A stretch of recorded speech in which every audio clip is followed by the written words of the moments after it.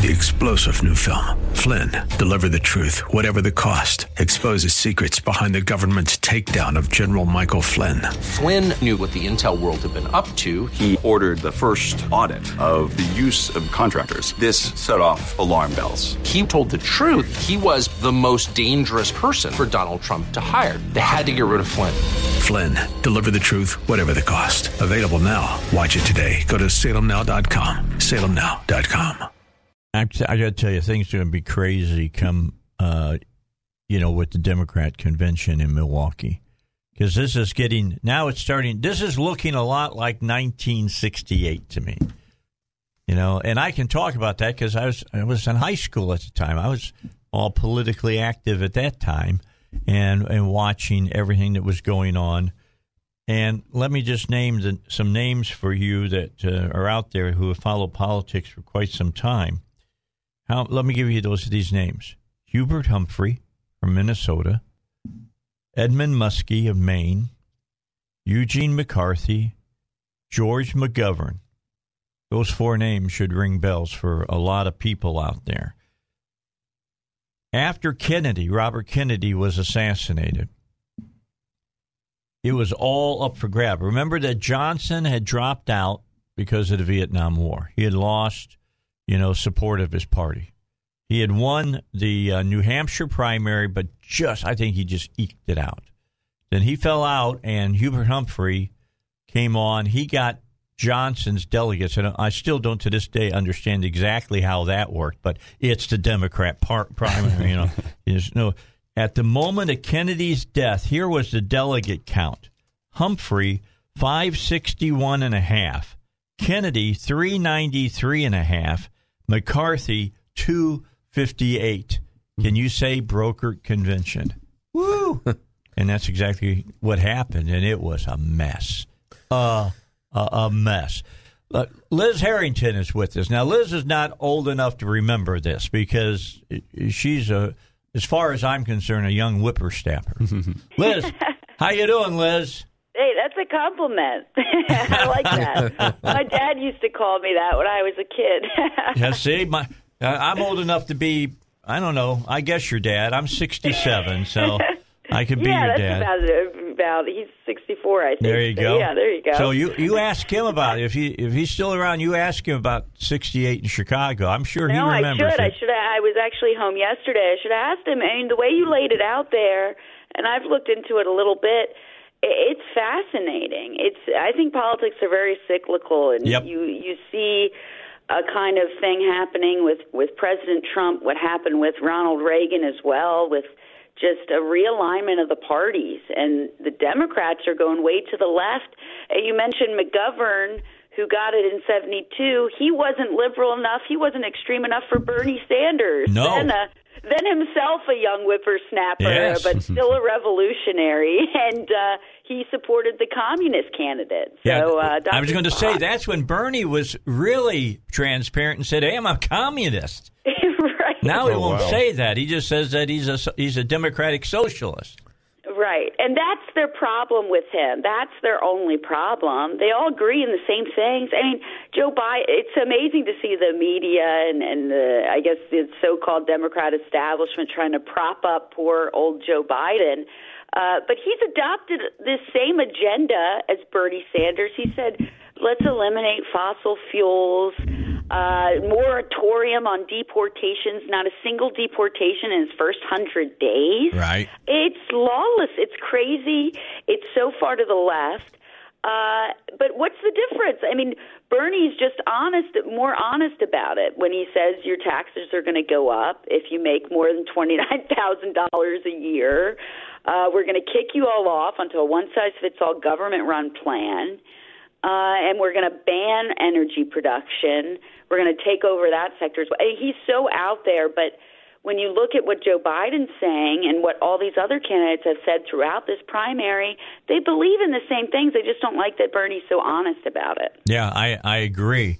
Liz, you've written an article about this, about how the moderation is not moderation in the Democratic Party. And it's a great article. It sits here right on my desk because I draw from it once in a while. It's really good stuff that you wrote about. I appreciate that. But, yeah, it's true. Look at all the positions, you know. They're the same. They're the same. No electoral college. They think this country is just no good, founded on, racism and all this divisive stuff. I mean, there's no difference. They're all preaching from the same far left book, and it's disturbing. But I think it's going to spell disaster for them come November. Our guest, RNC spokeswoman, is Liz Harrington. Good to have her with her. Were you up at CPAC? I didn't get to make it. My doctor said I couldn't go. Oh, no. So I got stuck here at home. I missed you there. I was all up and down Radio Row on Friday. Cool. I did about 16 shows. It was great. It was so much fun. I wish I would have been there in person, but on Saturday for President Trump's speech. But, oh, my goodness, I did watch it. That was one of the best speeches. So funny, a little lightheartedness, I love, and it drives the liberals crazy. So it's just President Trump in his element, and that's what CPAC is like. It's, I have the easiest job ever speaking on behalf of the Republican Party in President Trump's Republican Party because everyone's so happy. No one's like griping on the party and saying, why aren't you doing this? Why don't you do that? Everyone's unified. Everyone's excited about what's happening.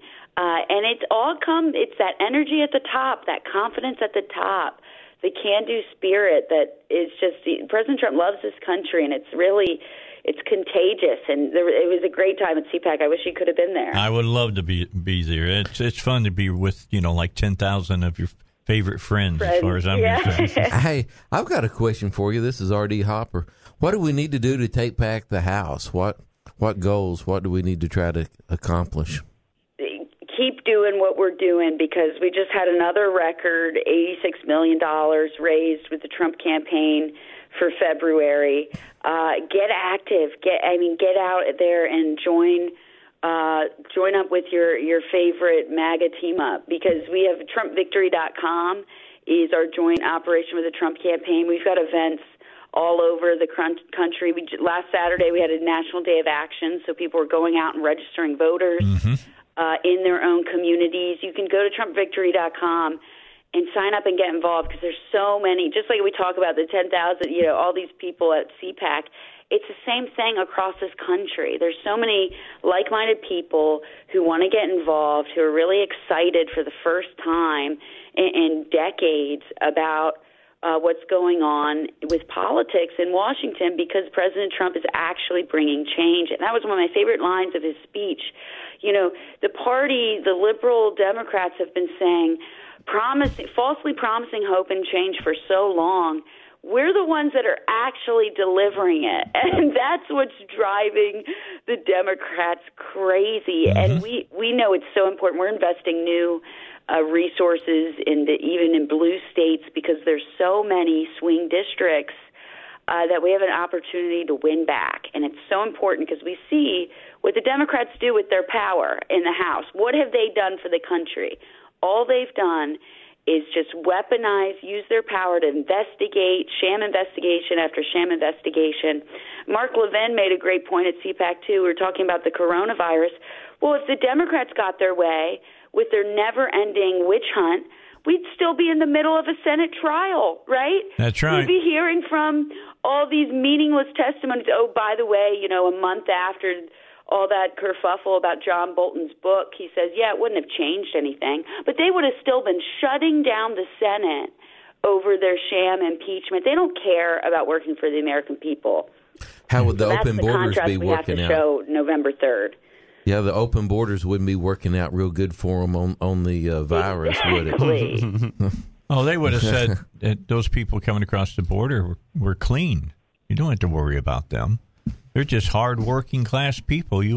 I'm just saying, I can hear the Democrats talking right now. They're in my ear. Does George Soros write their material for them? Probably does. Well, the thing is, but some of the Democrats actually think Warren, the that was her first impulse. They might actually first impulse, tear down the wall. Yeah.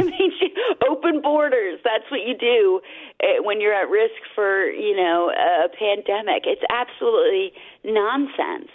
And man, aren't we blessed to have President Trump in the White House if a situation like this happens? Absolutely. And I mean, when you look at the reason why the markets have taken such a hit and the situation is worse than it would have been, is because China is a closed society. They're a communist regime. They weren't on it. They're not being honest about everything. Worse stuff was coming out after they had misled their own people, misled the world. And you look at that debate stage the other week, what was the opening debate? It was the 78-year-old communist shill for communist Cuba versus the 78 shill for communist China. I mean, Bernie was saying, no, you're a shill for China. Well, you're a shill for Cuba. I mean, this is the kind of ideology that makes situations like this, well, terrible for their own people, but terrible for the world. You see the contrast in what all these Democrats are preaching. We're just blessed to have President Trump taking decisive action, being open and transparent, doing press conferences, taking questions, the most absurd, politically charged, pathetic questions you've ever heard from our news media. Oh, that drove me nuts. But he'll stand up there and answer everything, and that's what we need in a situation like this. All right, so let's move to talking about Super Tuesday. South Carolina's done. Biden got a little infusion, got some new blood, got about $10 million over the last couple of days that he raised for his campaign. Of course, Bernie raised about $50 million over February. Buttigieg has now dropped out, and I was reading an article today. Jim Garrity said Morning Consult looked at this and said Buttigieg supporters were asked who was their second choice, and this is how it broke down. Sanders, 21%, Biden, 19%, Warren, 19%, Bloomberg, 17%. Wow. Right. And see, this is why this notion, no one's learned anything from 2016, right? No one's ever learned anything from the pundit class. But they're all saying, if they all just get aside and make it mano a mano, right? Police about that they'll all suddenly go to Joe Biden. Mm-hmm. Well, that's not how voters work. You look at your selection. If it's a one-on-one between Bernie and Biden, plenty of people will end up picking Bernie just because they like him better. So it's not like Biden's automatically going to get all of Mayor Pete's support.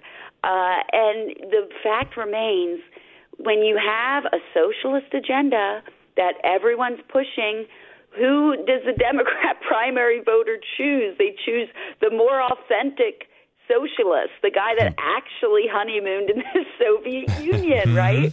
And Joe Biden, what has he ever done?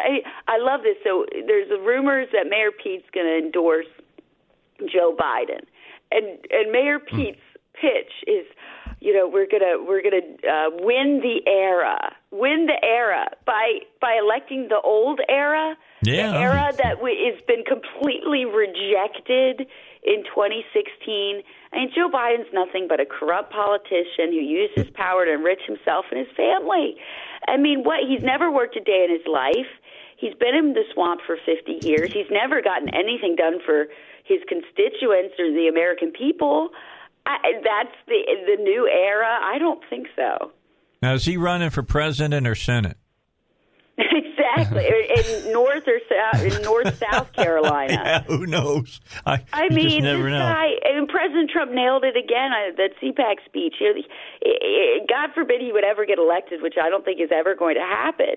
But he wouldn't be running the government. Are you kidding? It would be he'd be off somewhere. He would think he'd be doing something. But give me a break. It's so pathetic that the media and the Democrats think, this is their best shot at beating the president. They're a complete disaster. And to bring this all back full circle, I mean, they're setting themselves up. Just the shenanigans they're trying to do to prop up Joe Biden against Bernie, you're going to have so much disunity come their convention in Milwaukee. It's going to be nuts. Real quickly, last question for you. Here's the breakdown. Sanders right now nationally 29.6, Biden 18.8, Bloomberg 16.4. They're the only three that break the 15% threshold, Liz. Everybody else underneath there, and that would be now Warren and Klobuchar, are far back from the 15%. Warren is about 11.8, but she's losing in Massachusetts to Sanders. And Klobuchar is at 4%. Klobuchar's done. Has she not woke up and understood that she's done? I guess she wants her own moment since Mayor Pete already dropped out. Maybe she wants her own moment. But, yeah, there's no way. She's completely done. And Warren, I guess, has some, she's just as far left as Sanders. I guess she has some ideas about, wrestling it from him at a brokered convention. Yeah. But none of these campaigns have any money. I mean, you talked about the boost Joe Biden got. His campaign was absolutely broke. Yeah. And it's not really going to help him that much. And, look, I think it's going to be an abysmal showing for him on Super Tuesday. And then the depression will set in, the onset will set in among these pundits again. But this is their own making. They've been preaching class warfare. They've been letting this fringe radical, they've been propping it up. They've been pushing an open borders agenda. And then they wonder why someone is able to, quote, transform the Democrat Party and then try to transform the United States. They wonder why he's doing well among Democrats. And the good news for the country is he's not going to do well. None of this agenda is not going to do well when the American people decide on November 3rd. Yeah, I agree. Liz, we're going to let you go. I know you got other people that want to talk to you today. We appreciate the time. We'll get with you next week after we've had Super Tuesday. A lot will shake out over the next few days, I'm sure. Thanks so much for the time. Thanks, Dave. Have a good day. All right, bye-bye now. Liz Harrington, RNC spokeswoman from the folks at the GOP. She's a great benefit to them. She's very, very transparent in what she believes. No doubt about it. All right, got to get a break in. It's 62 degrees at 9 minutes till 7. 30% chance of a shower today with a high of 71.